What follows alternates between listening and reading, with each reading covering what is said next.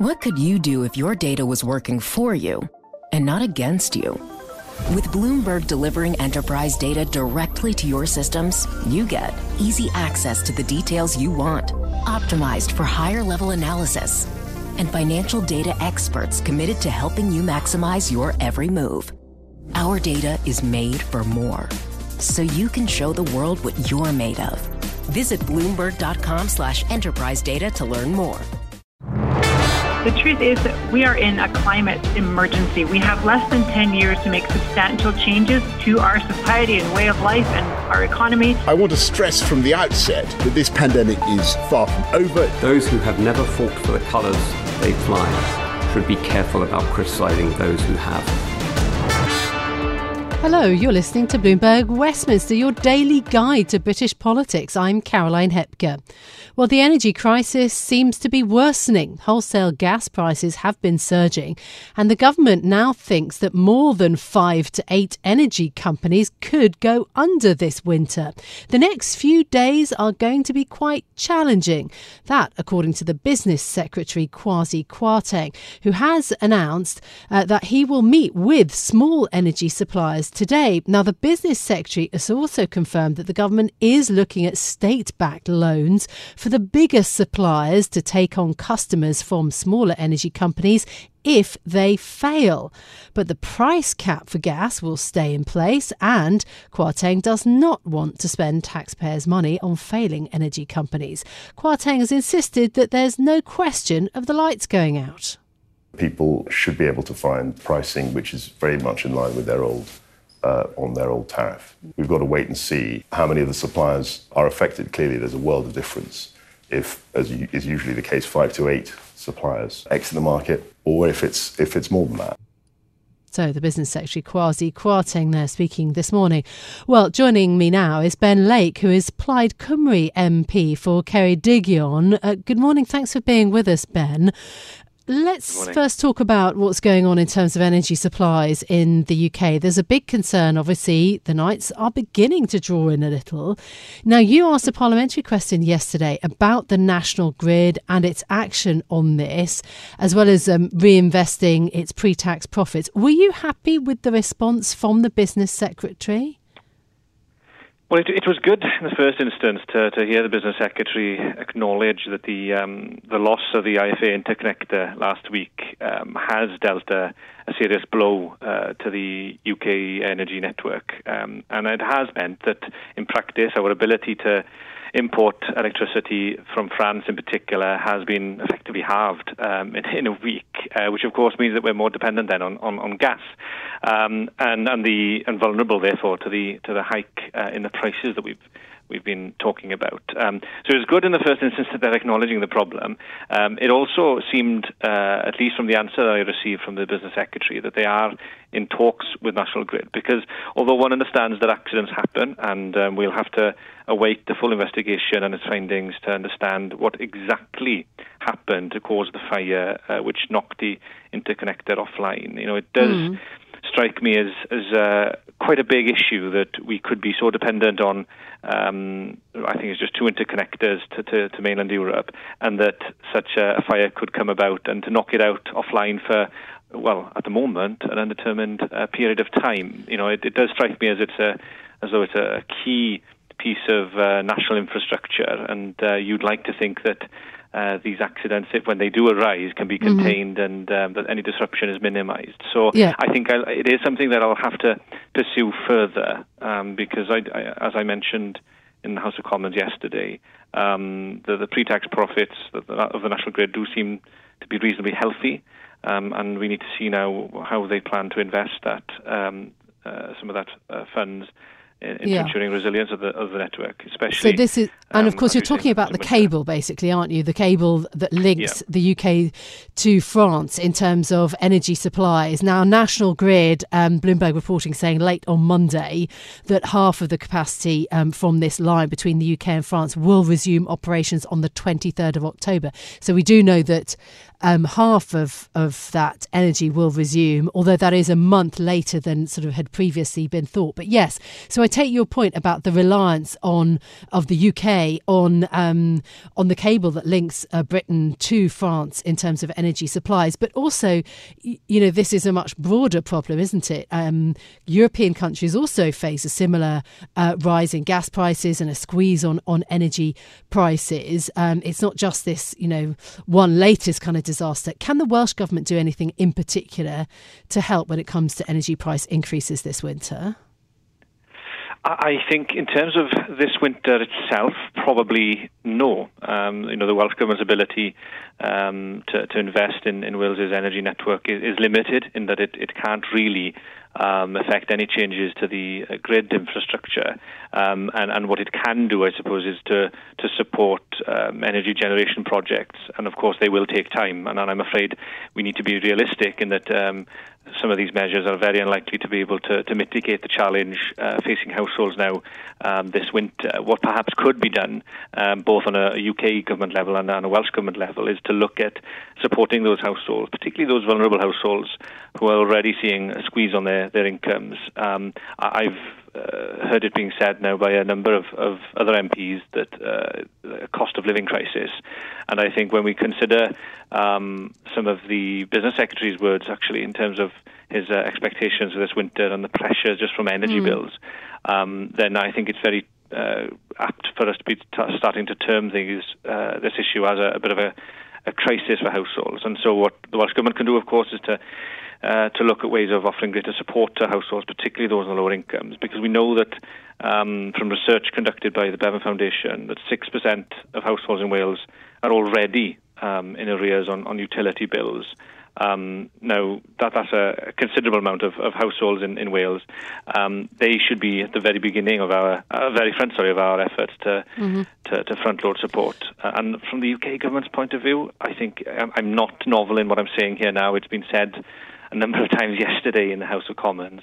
If we are expecting, and as the Business Secretary has made clear, these higher prices to be perhaps in place for longer than expected, previously expected, then we must revisit the idea of discontinuing the uplift universal credit, which will kick in very soon. I think it just makes a lot of sense, and I would expect actually that we'll find some changes to this policy now before the expected cut kicks in. Okay, but difficult for the government to pick up the bill on all of these fronts on universal credit. Do you think that the price cap on energy should be lifted? Because in a way, the government wants it every which way. They want more suppliers, more choice for the customer, plus the price cap in place, but also good and stable supply for people. I mean, in an environment where energy prices are rising, then you have this kind of, I guess perhaps a perfect storm. Do you think that the price cap should be lifted in terms of, so that more energy companies don't go bust? It's a difficult one, but I think one point I would probably find myself in agreement with the government and Ofgem is that the price cap needs to stay in place. If the government position is to continue with policies such as the scrapping of the universal credit uplift, these are the very households that will benefit and be protected by the price cap. And so if they're not to find their universal credit support being maintained at its current level, then the government just simply has to keep the price cap in place. You're right, however, that has consequences, and the consequences there may well be the worst case scenario for the government is that you have only a handful of large energy companies left by the time we get to the spring. I think for the government, the big question here is whether or not they accept that this is going to be a transition phase, really. That the long term, that the energy supply and the energy network will move away from gas in particular, and whether they just accept that this is an exceptional set of events. You referred earlier to the fact that it's been an unusually cold beginning to the autumn in some parts of Europe and Asia, coupled with the resumption of economic activity, has meant that energy demand has skyrocketed in a way that few people really envisaged back even 2 or 3 months ago.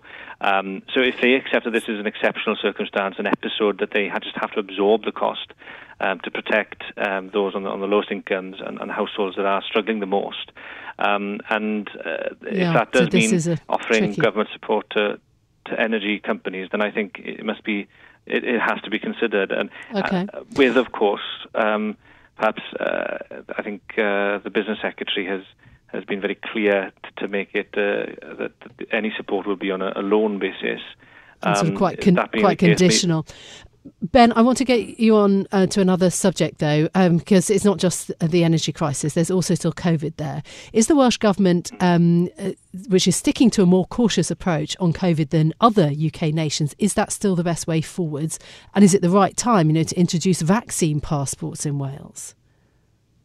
So in terms of the first question, I think that it is, with anything when it comes to people's health, it's always wise to be following the science and to pursue a more precautionary principle. And I think the Welsh Government should be commended for that. There have certainly been issues over the last 18 months that perhaps my party and theirs would have disagreed in terms of some of the detail of the approach, but the general approach and the way in which the government has sought to prioritise people's health over all of the considerations is probably to be welcomed.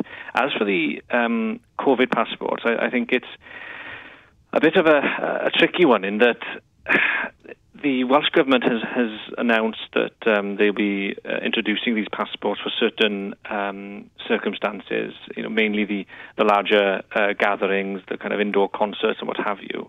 Now, if we are to believe some of the warnings that are now being issued in some parts of Wales where the cases of coronavirus sadly have increased again in recent weeks, then one needs to start to consider whether or not some of these larger gatherings are a good idea in themselves. Now, I certainly would like to think that we won't get to that point, but the Welsh Government, I think, does need to explain better how these COVID passports will actually help prevent mass spreading events.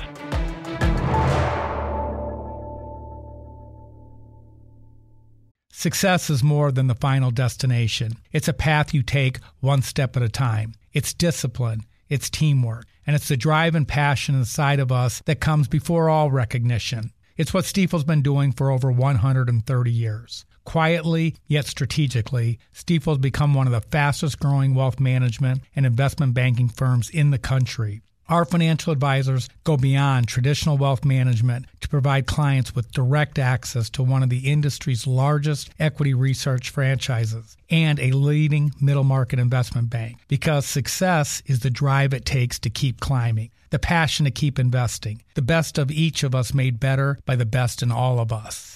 And that is where success meets success. Start your journey at Stifel.com. That's STIFEL.com. Stifel Nicholas and Company Incorporated, member SIPC and NYSE. Let's talk about what else is making news in the world of politics. The Defence Secretary, Ben Wallace, has launched an investigation into a data breach involving the email addresses of dozens of Afghan interpreters who worked for British forces. More than 250 people seeking relocation to Britain were mistakenly copied into an email from the Ministry of Defence. That's according to a report from the BBC. Many are in hiding in Afghanistan, causing concern that they could be at risk. Meanwhile, it's no job seekers' paradise out there. A new report from the Institute for Fiscal Studies shows job opportunities remain below pre-pandemic levels for a quarter of the workforce here in Britain. A surge in overall vacancies to record levels has been entirely driven by low-paying occupations, according to the IFS. And surging inflation is emerging as a big headache for the Chancellor Rishi Sunak as he tries to reduce the pandemic-bloated budget deficit. So debt interest costs the Treasury almost £19 billion in the last 3 months as it became more expensive to service bonds that are tied to retail price index, and that accounts for about a quarter of all government debt. And just lastly, soft drinks makers have only a few days of carbon dioxide left in reserve to produce beverages after two of the biggest fertiliser plants that supply the gas ceased operations indefinitely. Worse still, Britain can't import supplies from the EU due to Brexit, one of the fallouts from the energy crisis. Well, let's discuss that because the headlines this morning will make worrying reading for Downing Street. Energy firms left to collapse. Energy crisis set to drive up the cost of living. Winter of discontent. Well, the government has been swift to try to reassure Britain that the lights won't go out, but there are genuine concerns about rising prices and the social impact. We're going to discuss that now and what it means for fuel poverty in a moment. Firstly, though, what's behind the crisis and what can be done to alleviate it? Joining me now is Amy Ambrose, who's Professor of Energy Policy at Sheffield Hallam University and Chair of the Fuel Poverty Research Network. Amy, welcome to the programme.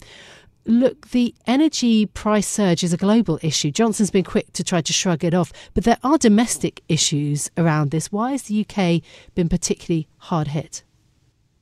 Yeah, we're particularly vulnerable to this crisis in gas prices because we've got a lack of diversity of energy sources in this country. So about 95% of households in the UK rely on gas to heat their homes.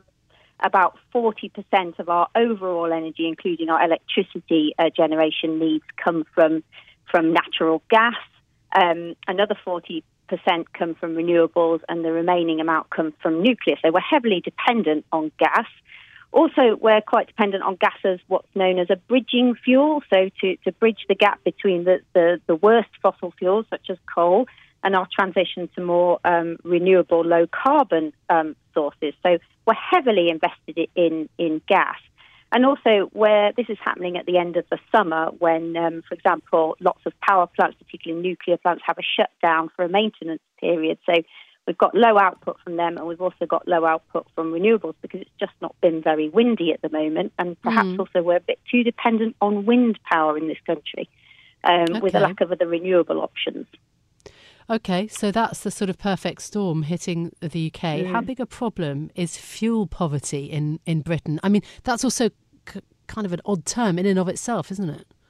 It is a bit, and it's fairly self-explanatory in some ways. So fuel poverty really refers to people being unable to afford to heat their home to a safe and healthy level. And we have some of the worst levels of fuel poverty in the world. Actually in the UK. And we've got about 3, depending how you measure fuel poverty, it can be measured in lots of different ways, but we have around 3.5 million households in fuel poverty, and that number has risen by about 600,000 households as a result of the financial pressures of the pandemic and spending more time at home and needing to use more energy as a result of that. So we're seeing a massive increase in fuel poverty at the moment, and this crisis is only going to deepen that experience of fuel poverty for households already in it, and it's going to push more people into fuel poverty as well.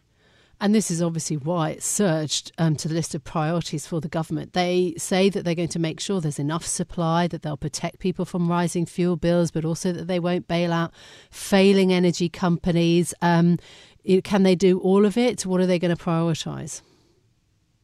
Well, if they do have to prioritise, they've absolutely got to prioritise the most vulnerable low-income households among us who are facing at the moment. They've got rising energy prices, reducing universal credit levels and rapidly rising inflation. So these households are really being squeezed. But they've also got to pay attention to the households that are sometimes referred to as just about managing, so are on the margin of being tipped into fuel poverty. So they've also got to pay attention to those households too. Do you think that the government should allow the price cap on energy prices to be removed? That's something the energy companies are perhaps pushing for. Absolutely not. I mean, that's the only protection we've really got in place to protect us from these kinds of shocks and price surges. And it's already been diluted. So before this crisis even emerged, households were facing around £100 increase in their energy bills per year as a result of the raising of the price cap. So absolutely that cannot be removed at all. But, you couldn't contemplate that at a time like this. Amy, thank you so much for your time, for your insight. Amy Ambrose, Professor of Energy Policy at Sheffield Hallam University and Chair of the Fuel Poverty Research Network. Well, joining me now is Anna Stevenson, who is a welfare benefits specialist at Turn to Us, which is a charity that helps people in financial need, helping them to get access to financial help. So what really is the impact on so many vulnerable people? Anna, thanks for being with us. So you heard from Amy there that she does not think that the fuel price cap should be lifted at all, but you've also got the possibility of the £20 uplift in terms of universal credit going. The overall impact on the families that you see, talk to and try to help, that could be quite significant, couldn't it? I mean, this is really concerning. When we surveyed people about how they expected the end of the £20 uplift to affect them, 44% of people told us that they were worried that they wouldn't be able to pay their fuel bill. And this was before any of the news came out about the gas prices crisis. So this is really, really a huge concern for people. Yeah. Fuel poverty is not necessarily a phenomenon in itself. It is a symptom of the fact that far, far too many households in the UK don't have the money they need to live a comfortable, civilised life. And too many families know...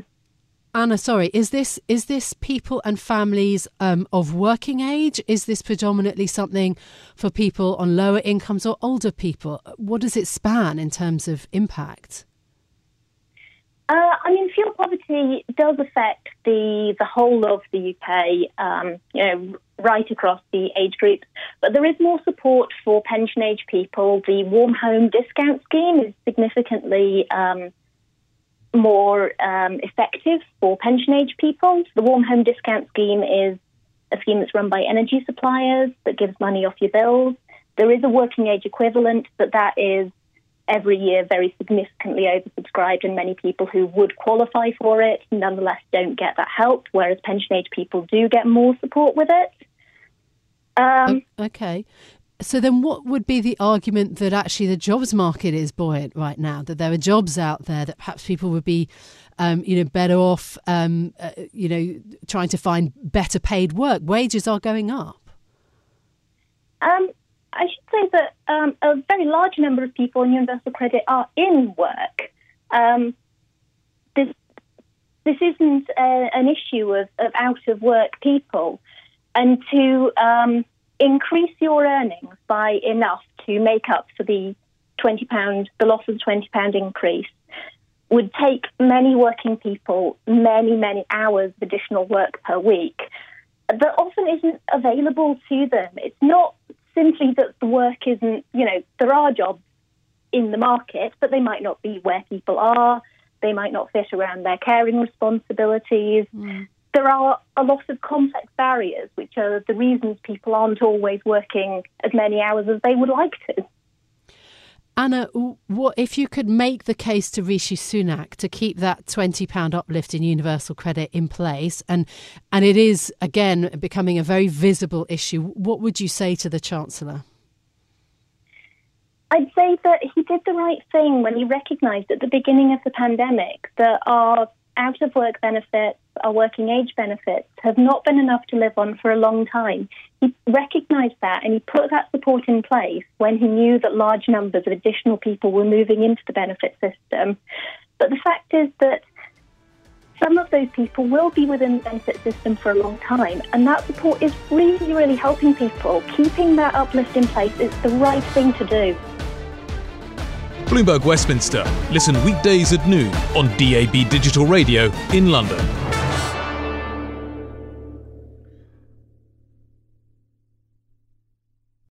Collaborate for a greener future at the Bloomberg Green Festival, a groundbreaking celebration of the thinkers, doers, and innovators leading the way. From design and culture to technology, science, and entertainment. Hear from inspirational speakers and immerse yourself in climate solutions. July 10th through 13th in Seattle. Title sponsor, Amazon. Official airline, Alaska Airlines. Get 20% off using promo code RADIO20 at BloombergLive.com/Green Festival.